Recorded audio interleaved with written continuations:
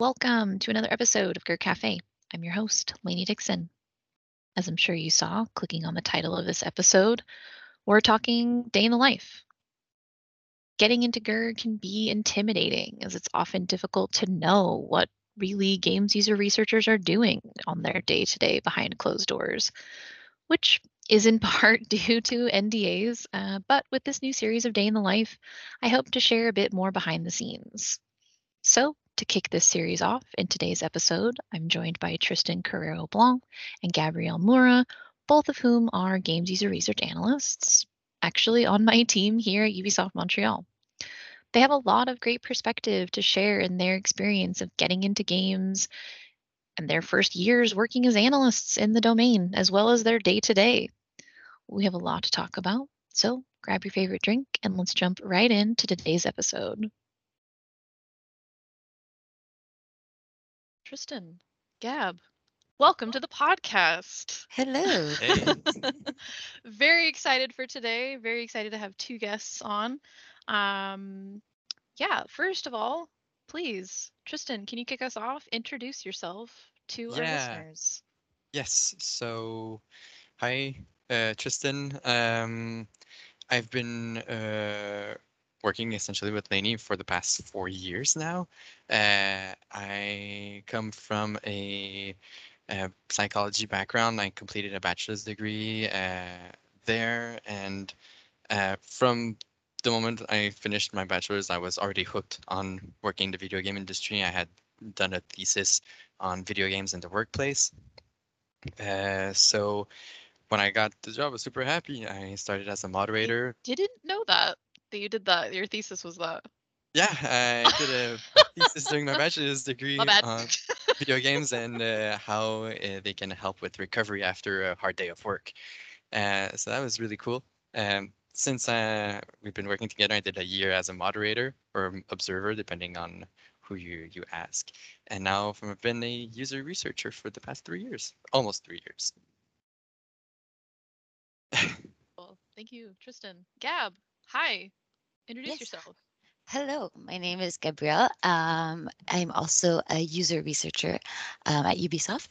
I started working in video games about a year ago, over a year ago at Ubisoft. But my background, like Tristan, I did my bachelor's in psychology. Did not do my thesis in video games. I did it in neuropharmacology on heroin addiction. So quite different. And then I did a master's in marketing. I did not know that I wanted to work in video games in the beginning. I just knew that I wanted to use psychology in a business context. I've always loved video games. And when I saw the opportunity to work in user research in video games, I jumped on it. So, very happily, in the past year and some, almost a year and a half now, we've Yeah. been working together. And yeah, I think that's pretty much it Yeah, on my very end. cool. Psychology, bachelors of psychology represent. Yay. Yeah. Thank you so much for joining. I think this is what I hope to be the first in a series of kind of day in the life kind of episodes. I think that I get a lot of questions personally. I know I wondered a lot before I got into the industry. What does it actually mean to be working as a user research analyst? Like, what does that look like? What are my day to day tasks? Because I think from a very like theoretical level, right? We all understand research, we understand the process, we understand kind of what that looks like, but then maybe taking that and mapping that into what does it actually mean to do that with games, I think can sometimes feel a little bit difficult. And so really want to think about some questions that we get a lot from students and those kind of looking to get into the industry about what the day to day looks like on the job. So I'm very excited to have both of you here, two analysts on my team. So thank you very much, and talking a little bit about what you guys do. So I'm going to provide a little bit of relevant background for the listeners as we're kind of going to be doing maybe some different profiles with these day in the life episodes, but for everyone listening, both of you work as embedded researchers. So we've talked about embedded researchers in the past. So these are ones that are working very directly with the production teams. Both Tristan and Gab work and have worked with a variety of different productions, but mostly you're embedded, you're really working specifically with that one production, which does shape a lot your day to day, but this largely means that you do have that opportunity to dig a bit deeper into the relationships and the research because of your proximity. As our offices are opening up again, you guys are able to be seated physically next to the designers, next to the decision makers. They're dancing, they're excited.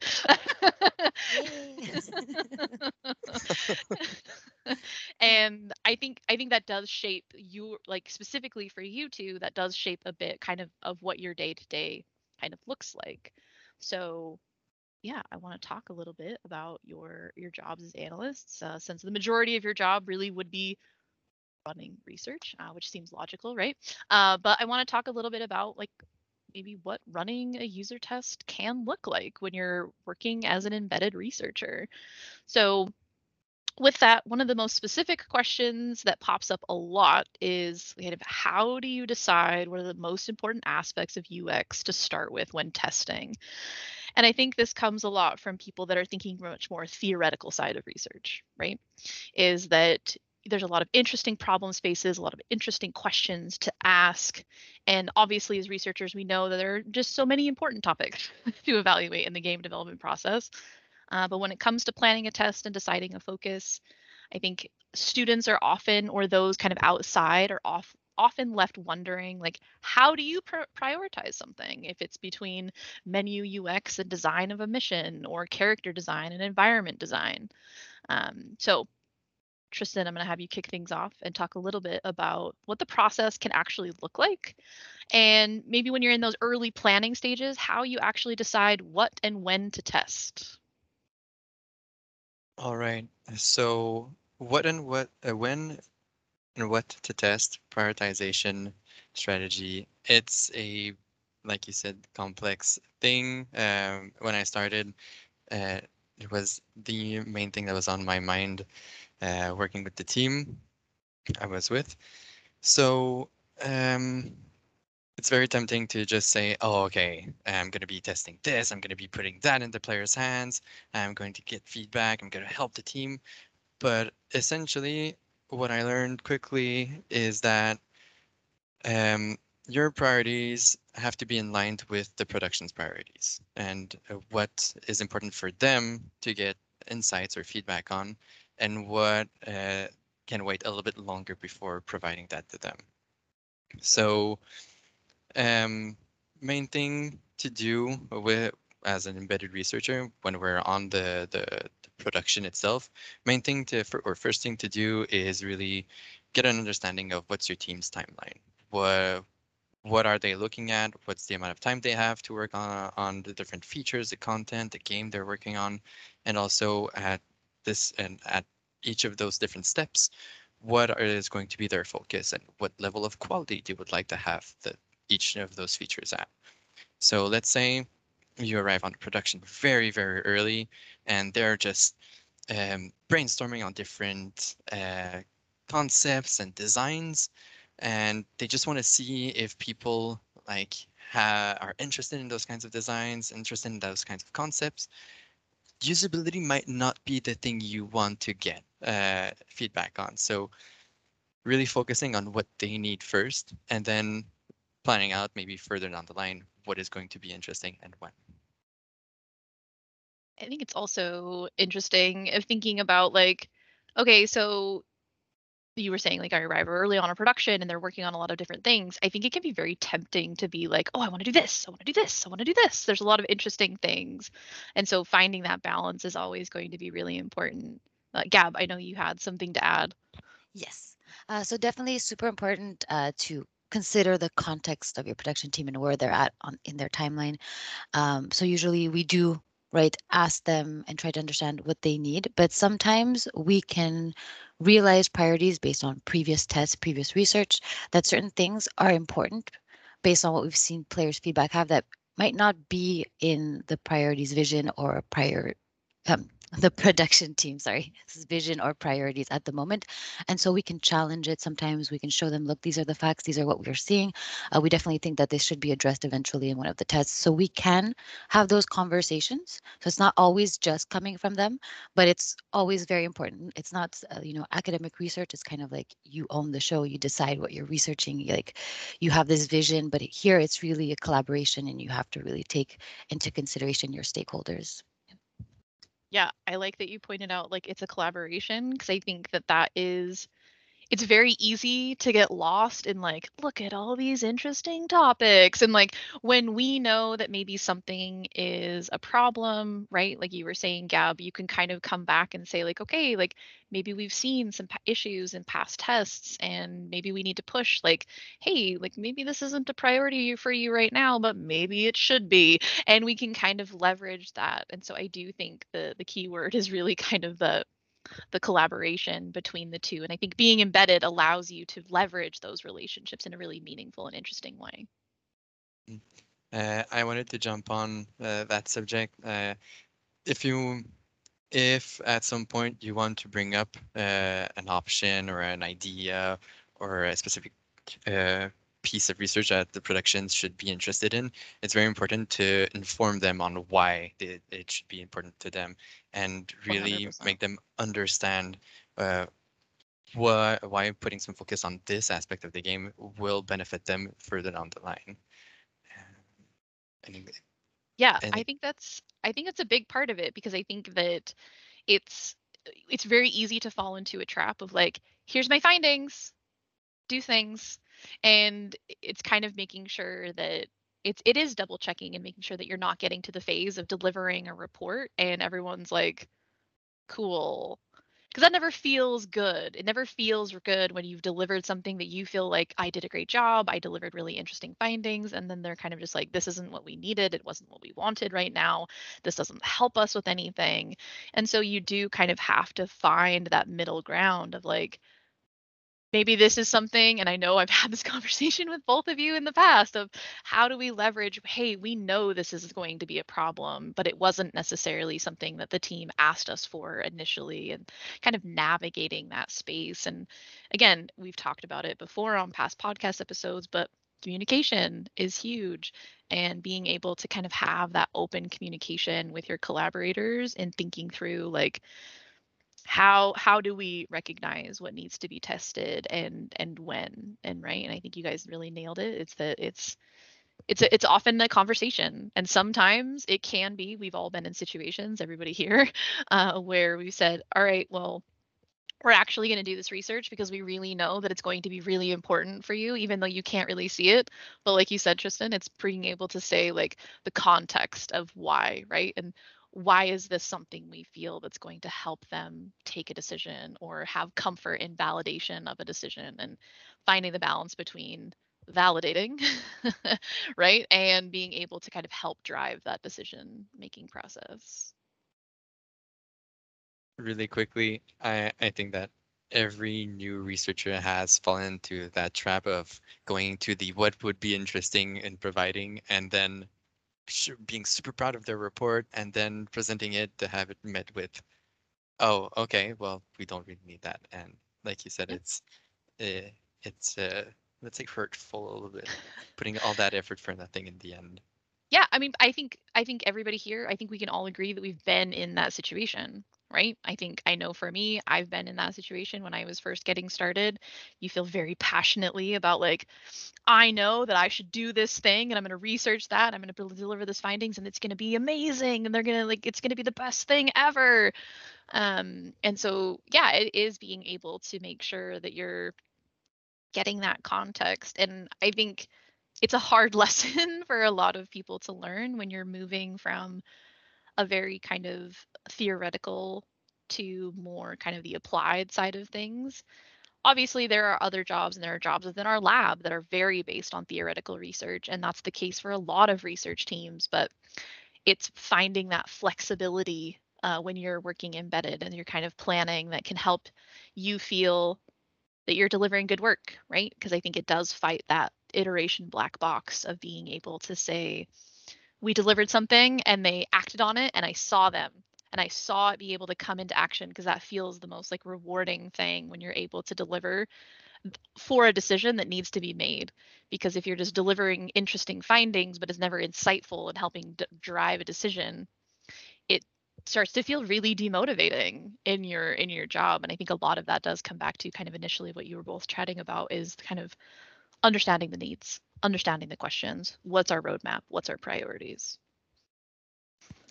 Yeah, I would like to add to that actually, because we're talking a lot about actionability, which makes me think about the fact that, you know, how we ask and how we communicate is very important here. So we could ask them, what do you want to, like, in the sense, like, what data do you want? So they could be like, okay, we want to know how much they're dying, and we want to know how much, you know, they say they like the game. But it's like, really, we need to understand more. So what decisions do they need to be making? Because they can tell us they want this data, but we're not always aligned on how to interpret data. You know, so for them, Yes. what death means versus for us, what the death of your character means. You know, like what we can infer from that, what we can understand from about their experience varies. So it's not about asking them, okay, what do you want? It's really more about like what decisions do you need to make? What are your timelines? What's going on? Like where are you at in your process, and what needs to be figured out now? Instead of just asking them what data they want. I think that's a very Yeah. important nuance when we want to make sure everything's actionable.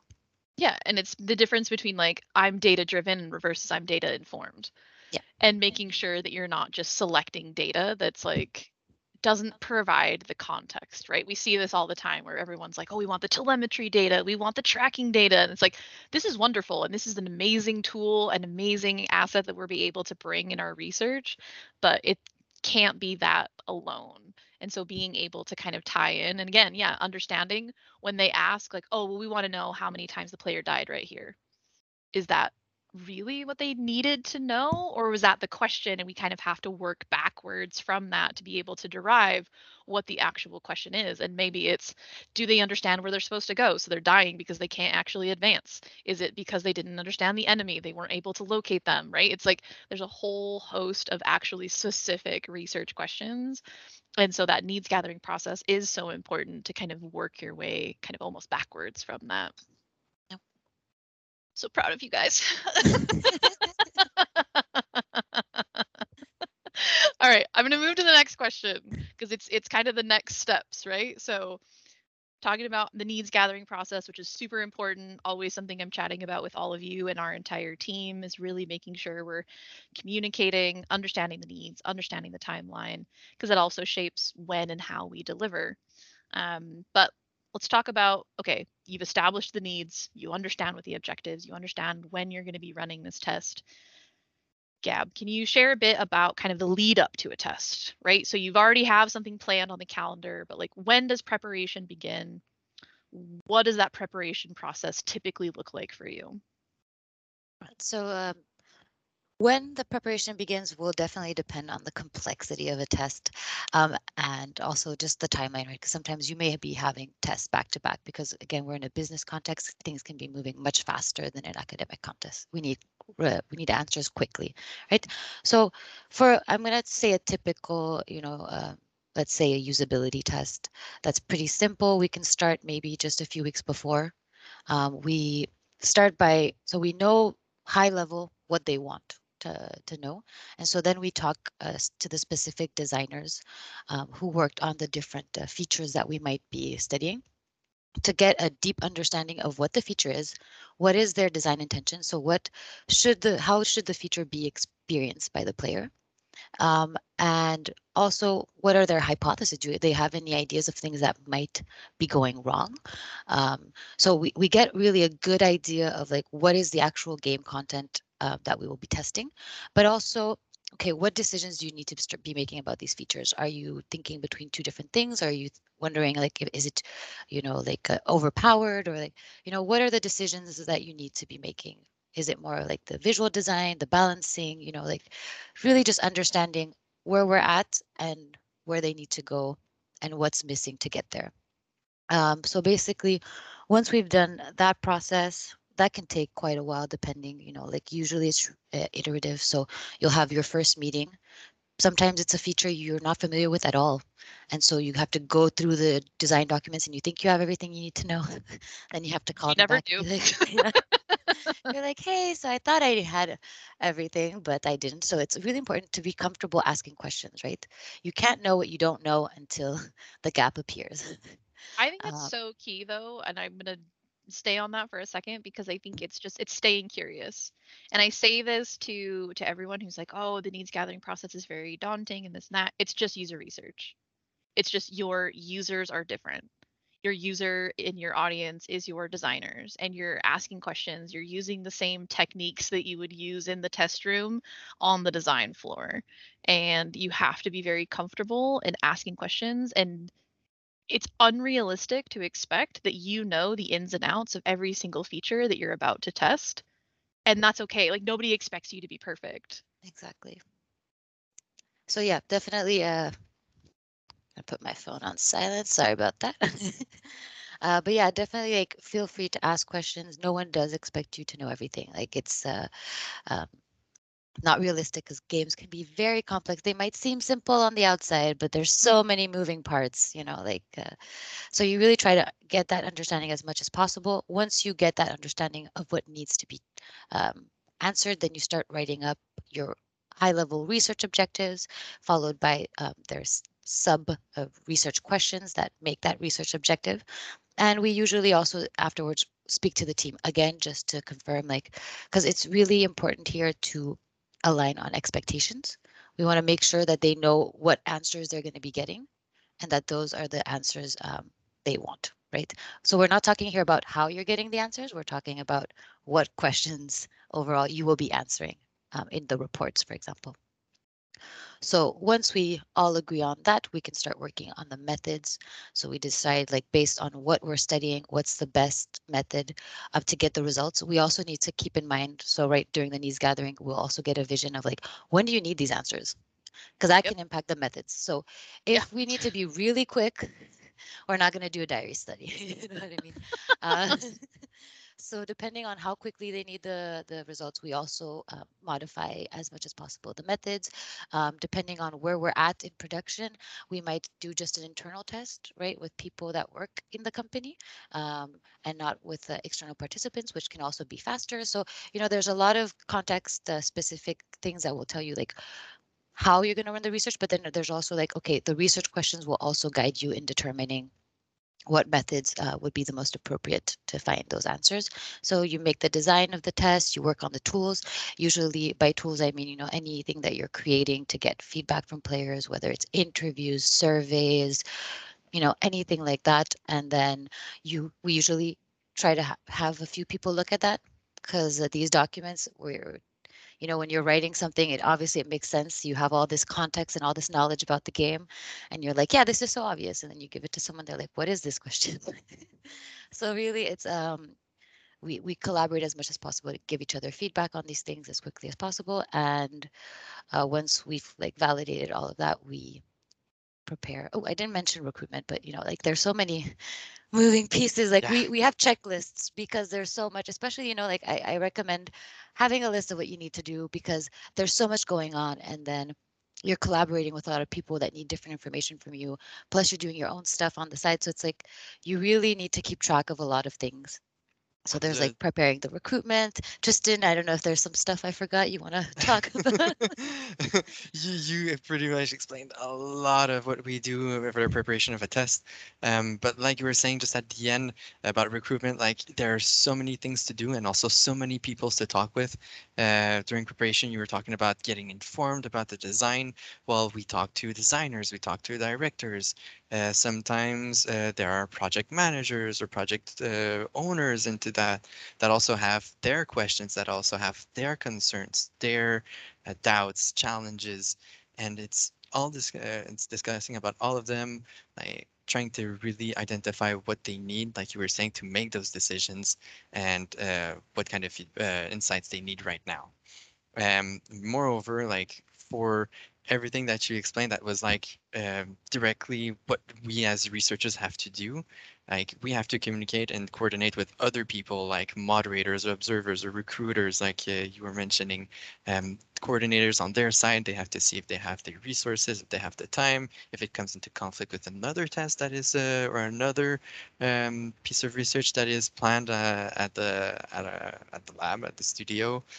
Um, and then it's constant back and forth with all of these people. Tech coordinators also making sure that the builds are readily installed, that everything is working, there's no connectivity issues.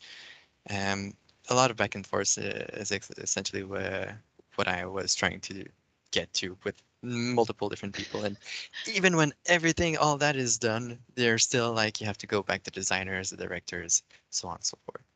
It's a lot of managing expectations. It's a lot of ensuring that people have what they need. And I think, too, keeping into consideration kind of our lab structure and kind of, you were saying like, got to make sure it doesn't clash with another test that's on the schedule. Like, we're covering a lot of different productions. Like the two of you work with different teams. We have a lot of researchers that are working on a lot of different projects, and we're all kind of coordinating that.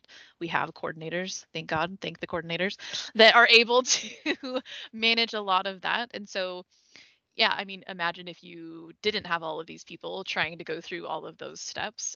Obviously, it creates extra kind of work for you all to coordinate when you do have the moderators, or as well as coordinators. Thank goodness we have tech coordinators and people on our side, because obviously, in the world of remote testing, we've had to adapt a lot of kind of how we actually do the research with the players. And so, yeah, it's a lot of I think a lot of people are often surprised at the level of kind of like project management or like coordination there is. It's not just like I'm doing research every day and it's beautiful. It's like, yeah, of course, that's super exciting. And it is a big part of it, but there is also managing the expectations of those that are assisting you with the research, making sure they understand what you're trying to do. Again, going back to your stakeholders, making sure like, did I understand your needs correctly? We've had a lot of conversations. I've looked at the content. Do what I'm proposing to give to you at this point, like, is that helpful? And sometimes between that initial conversation and that conversation, they're like, actually, we need the results in like 2 days, not 2 weeks. And you're like, oh, okay. Yeah, let me just completely change everything. No problem. So the test is prepped, right? There's obviously a lot of things that we need to prepare. But I think something that's kind of interesting is, all right, you've done a lot of the coordination, you've done a lot of the management. What does running a test look like? What kind of help do you have? Who are you working with? What are you kind of doing when that test is happening? Tristan, what can you provide me some insights on that? So running a test. Again, I think it's pretty in line with the previous step of preparation where there's still a lot of communication coordination with different people. So on one end, there are communications and coordinations with the coordination team, since they're the ones managing the participants, making sure that they're there on time, that everybody's up to date, they have the filed documents they need. Um, Coordinating with the moderators that are going to be running the test, making sure that everything's working on their end. They have everything they need, so especially at the beginning of a test. The first day is always the most stressful one. Uh, Everything can break at the last minute. So up until that moment, stress, anxiety is at its peak. And then Even after the then. first hour, usually after the first hour, Even it after goes like back 3 years, you're just like, oh God, please work. Yes.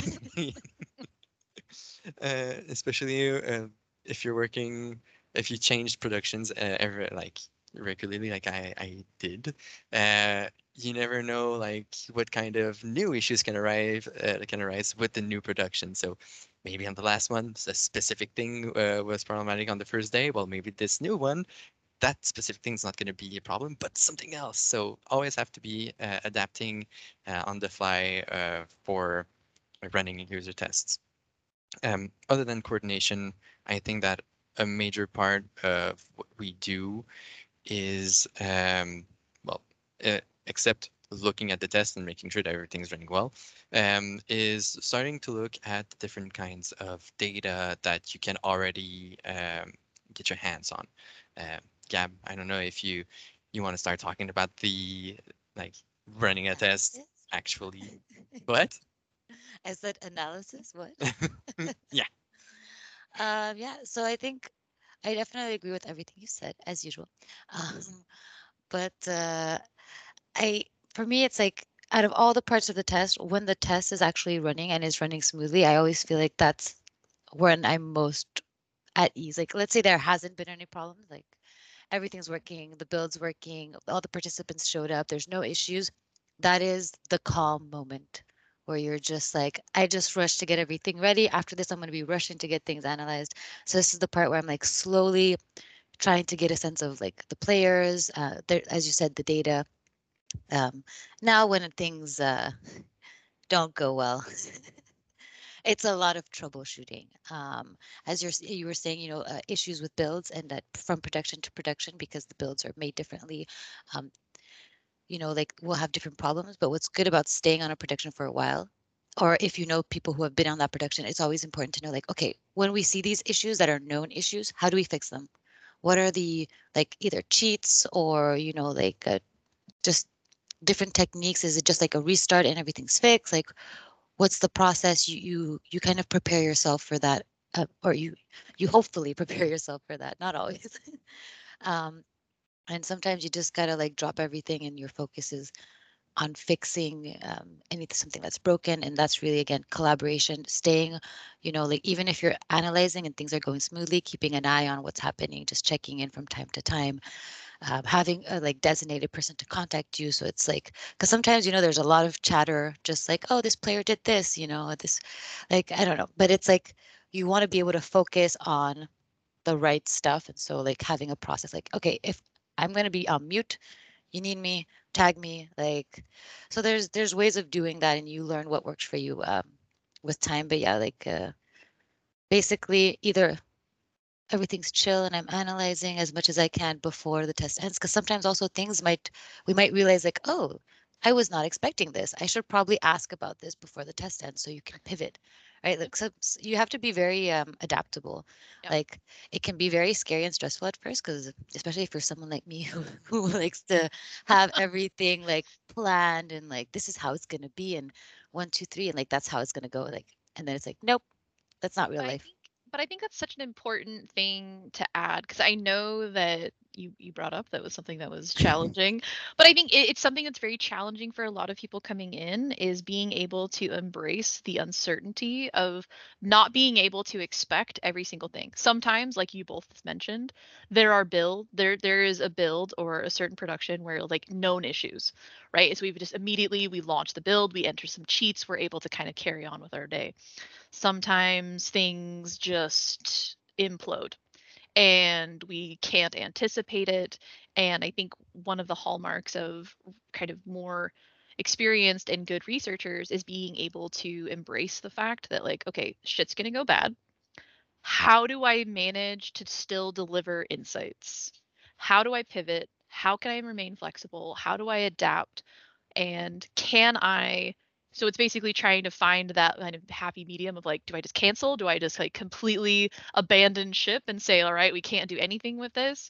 Or how do I kind of adjust, right? And I think that that's where it's very challenging for you as an analyst because you have to be keeping an eye on all of these different things and also being able to think on the fly of, okay, that thing didn't work means I can't answer this objective. What do I do? Can I do something? Okay. Okay, everybody tell your players to go do this thing instead, or we're going to add this question later, or you know what? Never mind. We're not going to go fight that boss. Go do something else. Like, everybody hurry, get out of that area. And you're like trying to kind of orchestrate everything. I think that's a really important piece of the role of being able to say, things didn't go according to plan. How do I still deliver something meaningful? And sometimes it's, hey, sorry team, we weren't able to get what you needed because the build didn't work or we weren't able to meet the objectives. But more often it's, all right, that thing didn't work and we're going to follow up next time on that, but what we can tell you is this. I just wanted to say like this talk is bringing back so many memories from like me 3 years ago, from the more challenging aspects, but also the more enjoyable elements. Like I had completely forgotten. Also, it shows that it has been a very long time that I've done an external test. But yeah, what you were saying, that moment of peace when everything is rolling, I got a flashback. And I was like, that is so true. And everything is just running smoothly. There's a moment where you just, ah, this is nice. And you just, between that stress of coordination and starting it to analyze, there's always that period of like, I want to see what's happening in my test. And then looking at the players running around, trying stuff out, completing the tutorials. And that's really enjoyable. But also, like you were saying, Lainey, we have to stay adaptable. We have to adapt to the situations that we're in. Sometimes like the stress of do I cancel a meeting, not a meeting, a test or not. Um, that has happened in the past, and early me struggled a lot with that. Um, really I think understanding I think what can it's I do. difficult for a lot of newcomers to be able to problem solve in that capacity because it's so stressful because you feel like you failed. Yes, and especially when you can't change or you can't like use this test as an opportunity to get feedback or insights on another aspect of the game that wasn't planned. That's even more, the word you said earlier was like demotivating. So yeah, really want to hit on that. I'd like to add, like, I think a big part of like, so, like sometimes things will break. Let's say like the game, everything works normally in the game, but it just keeps crashing every 30 minutes. We will expect players to be frustrated and pissed off. Okay. Cause it's like every 30 minutes, they're like, I was doing something, it crashed. Like, so there are ways for us to consider like the impact. It's like we think like, okay, so this is, let's say I am studying difficulty, right? Like, will this crash be impacting difficulty? Depending on the game, it might not, right? So it's like, all right, is like my main focus impacted? If so, how much? Like, is it just a little bit impacted where I'm like, okay, like people's like appreciation of the game is gonna be worse because they're frustrated. And we can actually plan to ask players like, how much do you think this contributed? Like, if you're not considering, the fact that the build was not stable or whatnot, um, do you still feel so you can, work around certain things, but sometimes like Yeah. if the main focus is like, do they like the design and like all the colors are out of whack, then you're like, okay, I should probably cancel this. Yeah, but I think it's important, right, to be able to think and you have to really know your objectives. And this Yeah. is when it really comes back to like I was really I'm a stickler for the needs gathering. I'm a stickler for the prep, because I think it's being able to identify like very quickly how much of an impact is this going to have on those objectives? Can I still deliver on something? What are my priorities? If you know the priority level of the different objectives you have and like prio 4 is being impacted, you can just abandon and just say, you know what, we're just not going to do that because we're still getting those primary core pieces that the team needs. And or you're just like, all right, well, we're going to try and go ahead anyways. And like you said, maybe we'll ask them some questions. We'll try and work around it, right? It's like not everything's going to be perfectly controlled and scientific, but sometimes we just have to act on our feet a little bit and still be able to get some feedback. Yeah. I would add to that just quickly, disclaimers. Use disclaimers when you think something has been impacted. Just write in your study, like, look, these are the things that happened. We had these issues. We think it impacted the results in this way. And that's fair, right? Yeah. Yeah, being able to just to say like, hey, so, the game didn't behave as we all expected it to. And so, how do we still work around that? And a lot of the times it's we're still delivering those findings and we're checking them all again in the future, right? Because we're not just going to run some disaster one time and just be like, hey, here's your findings, we're going to move. It's that what we can say based on what we had, here is some findings, 99% of the time we're going to say, hey, we recommend once things are stable and once we can address these problems that came up, we want to reevaluate. And then we're going to use those findings as our hypotheses running into the next test. And we've already kind of got that prep ready, right? And so that's usually when you end up in back-to-back test situations, is you're just kind of one thing to the next. Here's our findings. We've addressed it. We're going to the next thing. So you both mentioned kind of analysis, right? Because obviously, like test week or test times, whether it's a couple of days, a few weeks, a month, whatever, depending on the type of test. There's obviously a period of analyzing, which is a nice quiet time where you can sit and analyze and think about things. I want to talk a little bit about reporting. Kind of, all right, you gathered the needs, you've run the test, you've analyzed. What do we do with this information? You know, what does a reporting process look like, or kind of how do you go about giving those findings back to your stakeholders? Gab, thoughts? Yes. So reporting. Reporting can be a stressful process, especially when you're new, right? Because it's like a lot of data, and you might be tempted to report everything. Don't do it. Honestly, Thank usually the you. I feel like we've had this speaking. conversation. I think we've all had that conversation at some Yes. point with someone. Someone who? What? Not me. But yeah, I think it's like, we tend to like hold on to this idea of like the more I give, the more likely like you probably want all the information. But like designers, like their whole job isn't like reading our reports. So they have a lot going on. We want to give them uh, the main things that they need to know and digestible like pieces. So like we're going to focus on the main priorities, make sure that all those priorities are answered. It doesn't mean like, like let's say the question is, do people like the game? Maybe I don't have to say all the things that people like about the game in my answer. I can give like people said they like the game. The main reasons why people liked it was this, this, and this. Let's say, right? For example, um, no need to talk about everything. We just have to actually answer the priority question with the priority information. So like really thinking about like what do people need to know, not everything that is there. Um, Now there's also, besides the priorities, the research priorities, we have the pain points or big problems that showed up that we were not expecting.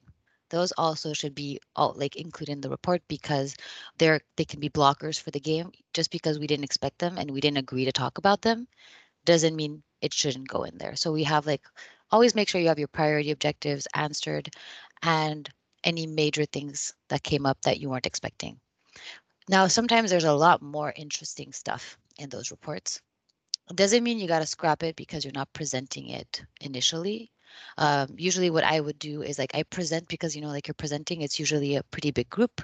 So it also depends who you're presenting to. That's going to help you tailor the amount of detail you might want to go into. But usually the first presentation is like with all the stakeholders. So it's not a specific design team, for example, that need that level of detail. And so like you do the general presentation, you answer the main things, and then you can have a follow-up call with the specific lead designers or designers that are working on a specific feature to give them more detail. Like, okay, I found this really interesting stuff about, the weapons of this game. And like, let's have a follow-up conversation because I think that could help you in the future when you need to make decisions, just to have that context of what people were saying. It wasn't something that we determined was a priority, but it came up spontaneously and it can help them.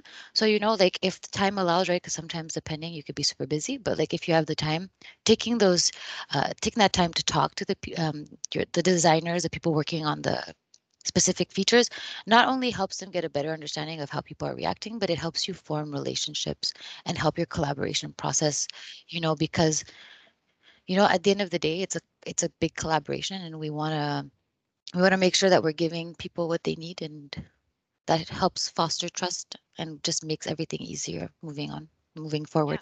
Yeah, yeah. Did I I think say the everything?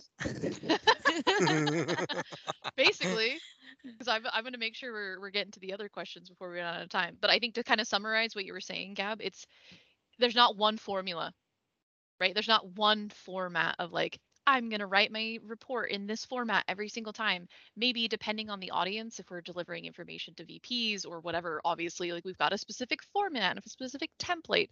But if you're doing a diary study or a usability study or a card sorting task, like there's going to be flexibility there. And again, I think that's kind of one of the important themes that we've discussed, right? Is being flexible and being able to identify what information they need and being able to say, hey, we're going to chat about these specific topics, but I'm going to give more context in the written format. Maybe that's on a internal wiki page or a PowerPoint presentation, an email, whatever.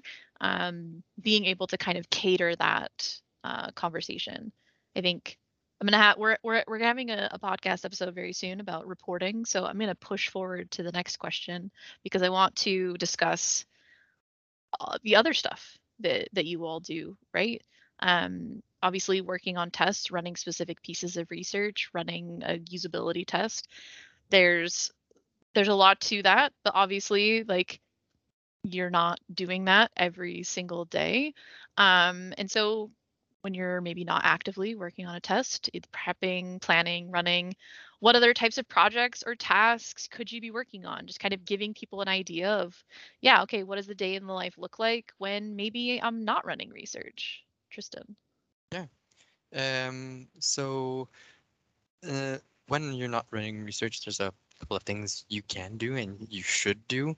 The one I really like is following up on different subjects that you might not have had the time to follow up on, whether they be discussions that the productions are having right now, whether it be the results of a previous report that you have given, seeing where the team are at now, what are the choices they've made, and seeing how you can further support their the different design teams or the different features that are still being iterated on or discussed.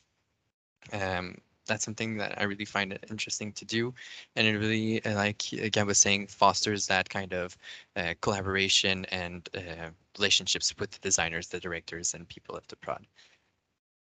Yeah, do you have some additional ideas? I think what we can also do is something I've really enjoyed doing is working on like best practices. So kind of working on documentation that can serve to just improve the research process across, the whole lab. So it's like how to best make surveys. Like, okay, so I did this diary study and this is what I learned. I'm going to present it to everybody. Like, please don't do this.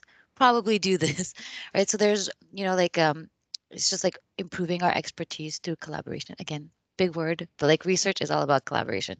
Can't do Yeah. things alone. And just like how can we improve? So it's like we're constantly doing tests and we're learning things, but if we're not sharing that knowledge, then we're not helping each other. So there's that we can do, and also like in line of with what you were saying, like sometimes we can even go back and look at like, okay, so let's say this game has been in development for 2 years. What are the main takeaways? Like maybe just kind of doing a meta-analysis of everything we know about the game. How are people feeling about it? Or even like, look, similar games that have this type of effect and this is what people really like about them, and just kind of knowledge sharing, knowledge creation is just a thing that I think as researchers is something that interests us, like, searching for stuff, presenting them, explaining them. So I think that there's so much that we can do that's kind of research adjacent, either with the production or with the lab members, like our coworkers, where we can really just improve things overall. Yeah. No, I think that's super important and like a really interesting thing, right? Because you can kind of have that like downtime. Like I know Gab, you were kind of transitioning in between productions for a little bit, so you were working a lot on documentation. You were helping me build training documentation for newcomers to our team, and I think there's, just also having the opportunity to reflect back from yourself what you learned, share that with your colleagues because we are in a very fortunate situation where we're a rather large team and we have a lot of people working solo or working in duos on a lot of different productions, and we can knowledge share. We can spend time. We try and spend time as a team every couple of weeks to share what everybody's working on, and people can get feedback. And obviously it your mileage may vary depending on your team size, but of course what's really nice for us is that we do have that opportunity because we have a big lab, we have a big research team, we've got a lot of qualitative researchers, right? Our team of just qualitative user research analysts is 12. And so we do have a lot of people that we can talk to and share, and everybody's working on different things. And so I think it's cool to be able to also have that opportunity and yeah, building relationships, collaborations with people, because I think that we are only as successful as good as those collaborations and relationships are. If we're not putting the time into building those, then I think sometimes that can lead to a lot of frustration as a researcher when you feel like you can't communicate well with them or you're not necessarily aware of some of the struggles that they're facing, it can have a, again, it's demotivating when you feel like, oh, I did really great research and it's not inherently a bad piece of research, it's just not what they needed. And that feels awful. And it just never it never stops feeling awful when you deliver something that you're really proud of, that you did something and you were able to overcome the disasters and the chaos of a test and delivering something that maybe it wasn't what they needed. And so, yeah, spending that time and being able to kind of learn more of the questions and, work with people to be able to see, like, okay, maybe it's not a test, it's a meta review or something like that. There's something I would like to add. This is obviously very, I realized we didn't mention this, and I'm like, oh, actually, we didn't talk about this, but in our industry, like, we should also spend some time playing games. Even if Yeah. it's not the games that we make, but like, know your product, right? Like, Yeah. you don't have to like all the game styles. For example, I worked on a game that I would never successfully play that type of game in my life. Thank God for cheats, like for real.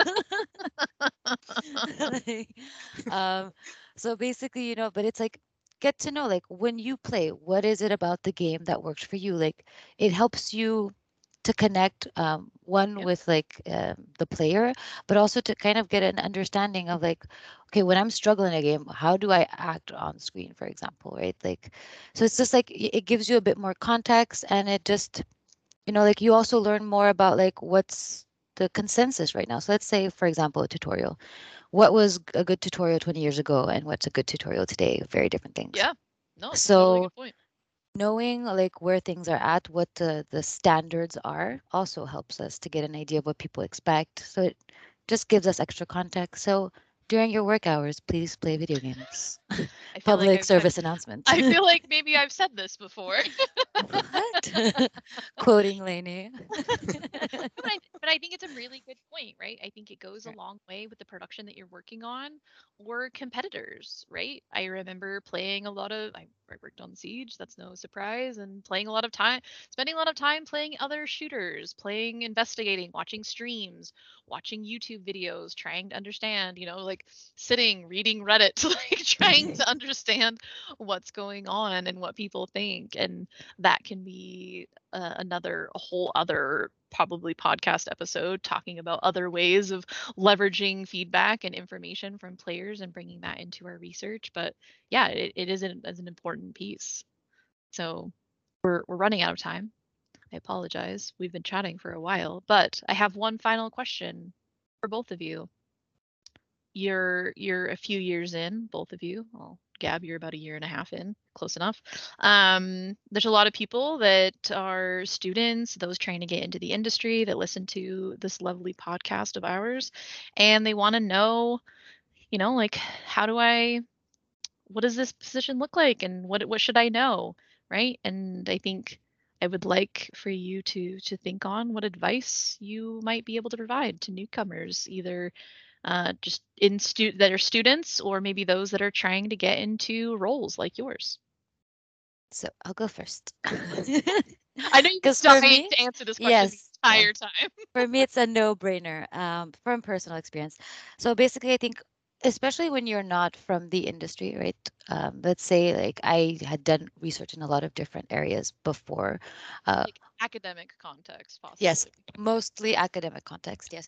And what happened when I started is that because I felt so unsure, I felt like there was so much I didn't know. Like, what's the most important thing to look at in a video game, right? Like, what are the like metrics? We know what behavior means what. Like, you're kind of new to everything, and no matter how much you've played, because I've played a lot of games in my life, but it's just like, how do I analyze this? And so you might be tempted to measure everything. So my biggest, I think the best advice is that don't let your uncertainty force you to like measure everything, and keep your scope manageable. You'll be doing yourself a favor. Spend maybe more time speaking, to the people that work on the game, who have maybe researchers who have done previous research, or whether it be the production team themselves. Understand like what the metrics are, and don't measure all of them. Pick some. Like I learned the hard way that, you know, to feel like you're more in control, you might want to cover all the bases. And that's just going to make you drown in data and make you do way too much overtime to analyze all the data you Very hoarded. proud we are here today. Yeah. having having to sit and watch you make these decisions and let you kind of ruminate in them for a bit. Yes. I had to learn the hard way because I was very adamant that we needed all of this. I was like, no, all of these things. Like I was like, let's say we're measuring difficulty. I was measuring everything you could possibly measure about difficulty because I didn't know what mattered more. So I was like, but I'll have it. And that way I can just look at everything and then I'll know. But actually, it's even more confusing because like sometimes things contradict each other and then which one is real, right? Yeah, And well, so, I think it's a very big step, right? And I know that was something that it took you a bit to overcome. You have certainly done that, but I think it's difficult when you come from a more academic or kind of theoretical background. There are a lot of strengths in that application of research, and it can often be a surprise for a lot of people when they come in and it's like, hey, actually, I need you to measure this and I need to know what the output is tomorrow, and you can't possibly measure every single facet of difficulty. And again, yeah, it's understanding what it is actually their question. And a lot of that times it means what is the decision that needs to be made, or I know this was something that came up for me on Siege all the time. They would ask questions, but the game didn't always facilitate a way in which to fix that. So we had to really cater the type of feedback we were giving based on the levers that we knew were in the game. Because and sometimes it felt very strange because we were like only asking certain facets, and so we were really kind of trying to triangulate all of this data, but being able to say like, yeah, if you change that thing, that's probably going to help us address this issue. And for a while, like it's easy to get stuck in this uncertainty feels very difficult because you want to control everything. spoiler, you cannot. I have tried. Yeah, Gab gave it a good try many Yeah. times, but we Hmm. I remember. I finally let go. but I think that's a good lesson because I do think that it is very surprising, right? I remember feeling like, oh, wait, hold on. I need to run really fast and I need to make decisions, and sometimes you have the luxury of doing that, right? There are instances where we have pieces of research that are able to look more at the theoretical basis of a lot of these questions and challenges. It's just not always the reality in every situation and every production, and depending on what you're doing, and it's understanding that. Tristan, I'm curious as to what your piece of advice. Yeah, so twofold. First piece of advice would be if you're hesitating to get into the industry, just do it. You don't have anything to lose. Just try it out. All right, Um, there you it, go.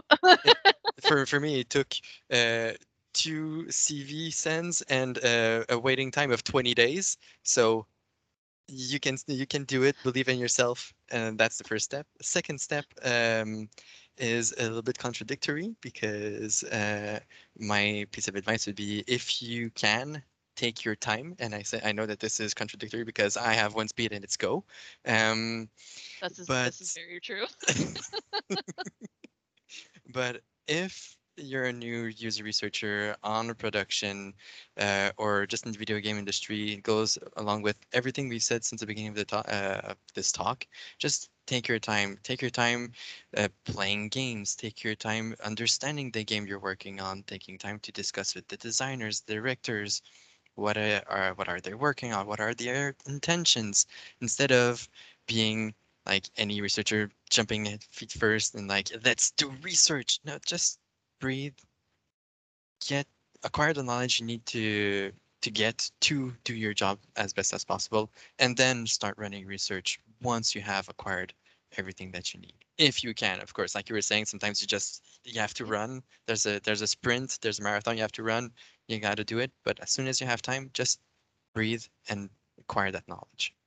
I think it'll make the research much more pleasant when you do get there as well, when you do have the opportunity to kind of communicate and learn and work with your stakeholders in meaningful ways, because you'll be able to feel like you delivered a piece of research that people will care about and can act on and can move forward with.